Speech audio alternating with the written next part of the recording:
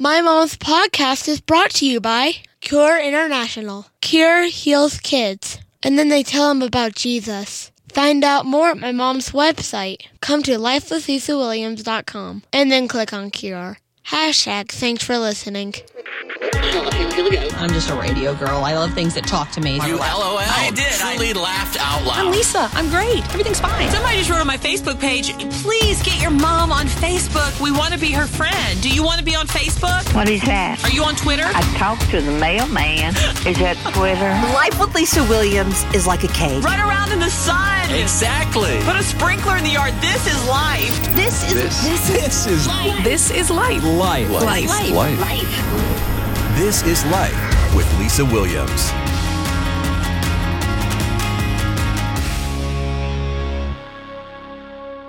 So on yesterday's show, I was talking to Dwight just about how messed up I was yesterday and wanting to have a time when my soul was refreshed. Because Julie Thomas had recommended that I read Soul Keeping again from John Ortberg while I'm on vacation for a couple of weeks. But Dwight took it much deeper, Julie. I mean, Dwight definitely said, let's talk about the soil of your life. Please go back and listen to yesterday's show if you haven't.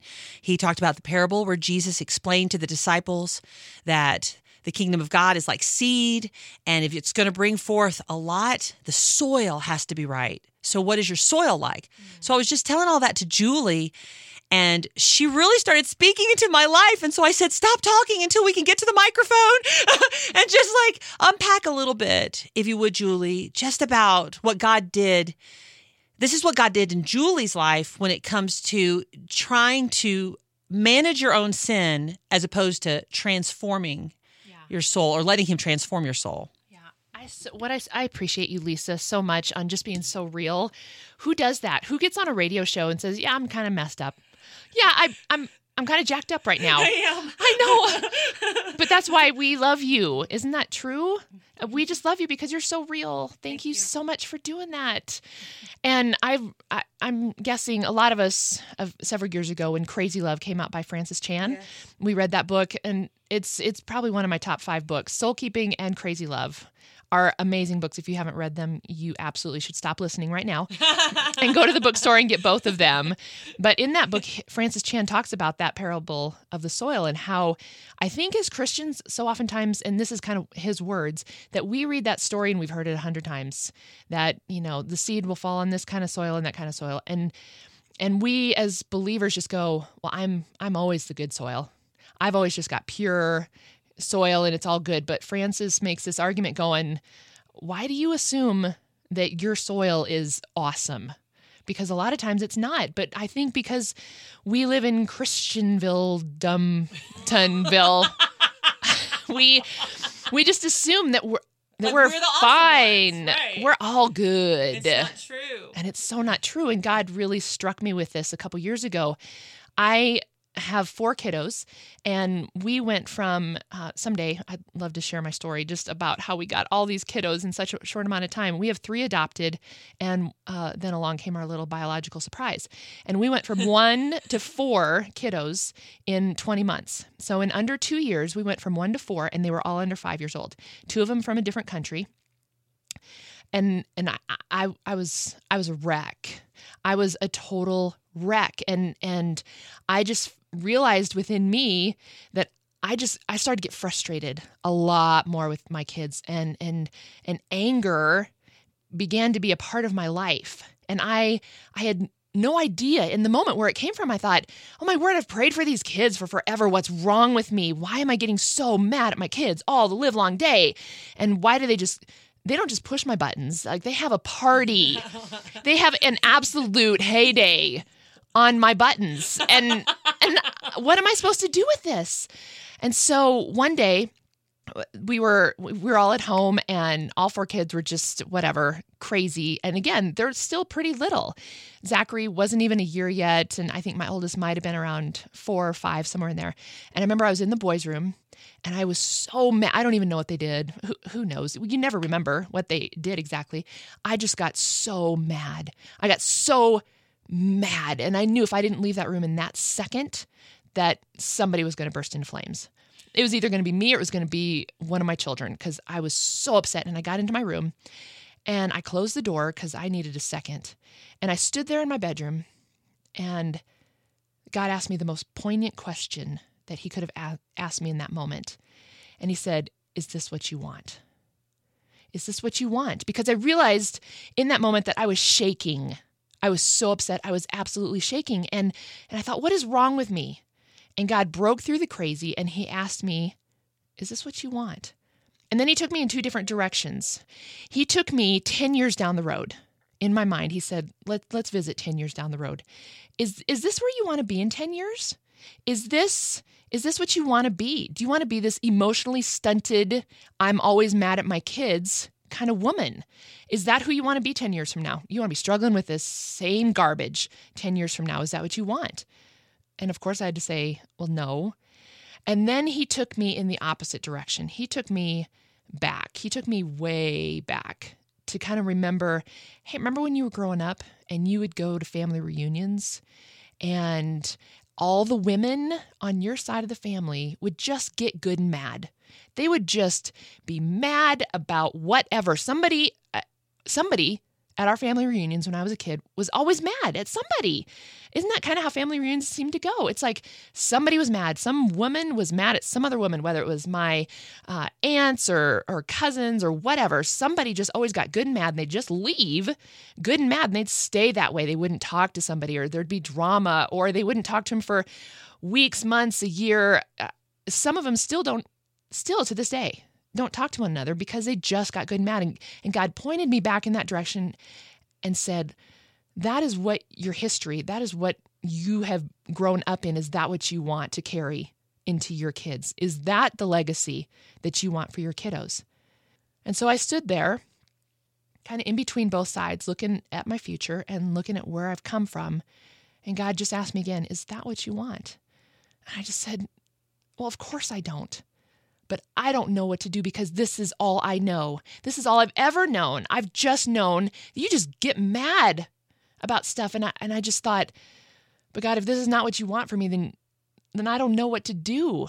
And so at that time, I just started to pray about it because I didn't know what to do. I'm like, God, I don't know how to be any different. And at the time, Inside Out by Hillsong was really popular. My heart and my soul, Lord, I give you control. Consume me from the inside out, Lord. Let justice and praise become my embrace. To love you from the inside out. And I would get to church, and because what is it about Sunday mornings? What is it about kids, little ones, and Sunday mornings going to church? Oh my goodness. I think the biggest fights that we ever got into as family was on Sunday mornings before church. I don't know what it is about Sunday mornings, but especially as a pastor's wife, because my husband had already gone, and so it's just me getting all the kids around on a Sunday morning, getting them to church, getting them into Sunday school class, getting them all checked into all the different places they need to go. And so I stumble into Sunday morning, and that song, that our worship team would be playing that song, and tears would just stream out from my eyes. 1,000 times I failed, still your mercy remains. And should I stumble again, still I am caught in your grace. And I would just cry, and I would just want to hide in the back of church because I'd screwed up again. And I got mad at my kids, or I'd yelled at them on the way to church. And what God had to do in my life, and I'm so grateful that he did this, that he spoke into my life going, Julie, I think what you want is you want to learn sin management. You want to learn how to just do better, how to pull yourself up by your bootstraps, how to just do this right, how to read the right book, how to make it better, how to figure this out on your own, when that's not what I want at all. I want to come in and do a transformational work with you from the inside out to really completely shift and realign who you are and change you from the inside out. This has nothing to do with sin management. This has nothing to do with you just go in and get it right. Dang it. Figure this out because you are a grown woman. You're smart enough. You can figure this out. Now go do it right. That is so reading my mail. I wonder if anybody else feels that way. Like you see something, a character flaw or something in your life that you shouldn't do, or God shows something to you and you think, well, I've always been this way. I don't know how I fix it, but I'll figure it out. I'll fix this. I will change. And then you don't, and you fail again. And then you feel guilty. And then you feel guilty, and then you're like, oh, I'll do better, God. I'll do better, God. And he's saying, stop trying to manage your stuff. Yeah. Surrender your stuff and let me transform you from the inside out. Right. And so it was kind of two parts for me. It was one, me realizing that I was doing this, that I had a problem. That maybe my soil wasn't as pure and lovely as I thought it might be, that maybe I've got some issues with some anger with my kiddos. And so I think one is the realization that, dang, I might have a problem here. And then two, realizing that if I was going to do anything different about it, it was going to have to be Jesus, that I couldn't just fix it and read the next book or make the right decision, because apparently I can't figure this out. And it was no longer going to just be sin management. It was going to have to be God's transformational work. And so I sat down with him and I'm like, God, I've seen you do this in other people's lives. I've seen people with addictions get miraculously healed and changed. I've seen you restore marriages. I've seen you do the work in other people's lives. Would you really? It was like hope and too good to be true, because it was just the way that I'd known, right? And I'm guessing that there's something in you. It's like it's who I am. It's just the way it's always been. And if you were sitting right here with us, I would look at your face and I would say, you do not always have to live this way. You do not always have to go and just be who you just dread on the inside. That is not truth. That is not truth about who you are, how God's made you at all. I think that's a lie, Lisa. I think it's a lie when we start to believe, well, that's just who I am. I'm just an angry mom. I think that's a lie. I think it's a lie when we just believe, well, I just can't figure this one out, and it's just always going to be tough. I just am going to always battle this, whatever that is. Maybe for you, it's perfection, or maybe it's an addiction, or maybe it's just going, I don't know how to figure out my finances. Whatever that is for you, I think sometimes we just live with it so long that it becomes the norm. And there have been several things in my life, even just within this past year, going, God, I don't want to be this way anymore. Can you really change me from the inside out? Can it look different? And I think to even have that conversation with the Lord ushers in just hope and freedom, and to go, it could be different. Hope and freedom. Mm-hmm. That's his name. Mm-hmm. It's Jesus, Mm-hmm. And when I'm with Julie, one of the reasons I want her to be my best friend forever until the day I die, and one of the reasons I want to be in her life and her in my life, is because of her love for him. Like, she knows Jesus and she loves him. And I've seen, as she speaks about him, I've watched her. I just got something today, is my bottom line. I just got something I needed to hear, reminded that Jesus is not just a pretty picture on the wall. He's not just a nice concept. He is the transformational God who died to give me freedom in areas where I think, well, I can never be free of that because that's just how I am, and I'm just going to be a screw up forever in that area. I just got a big cup of hope. So hope you did too. And you can find Julie at lifewithlisawilliams.com. If you click on her picture, you can hear all the different shows that she's been in. And we're going to have her back really soon because we want to hear her adoption story. She touched on that today a little bit, and I just wanted to unpack it for us. And maybe somebody who's been praying and dreaming about that, maybe she'll have some keys to that for you. So #thanks for listening. 1,000 times I failed, still your mercy remains. Should I stumble again, still I'm caught in your grace. Everlasting, your light will shine when all else fades. Never ending, your glory goes beyond all faith.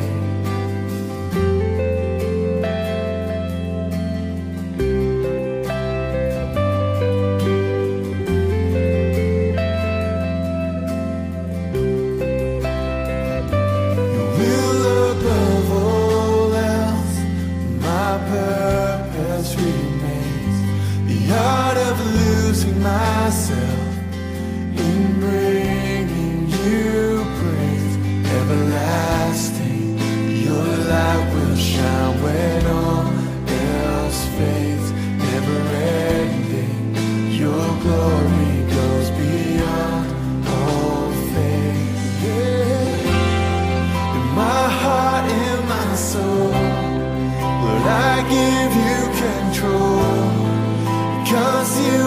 from the inside out, Lord.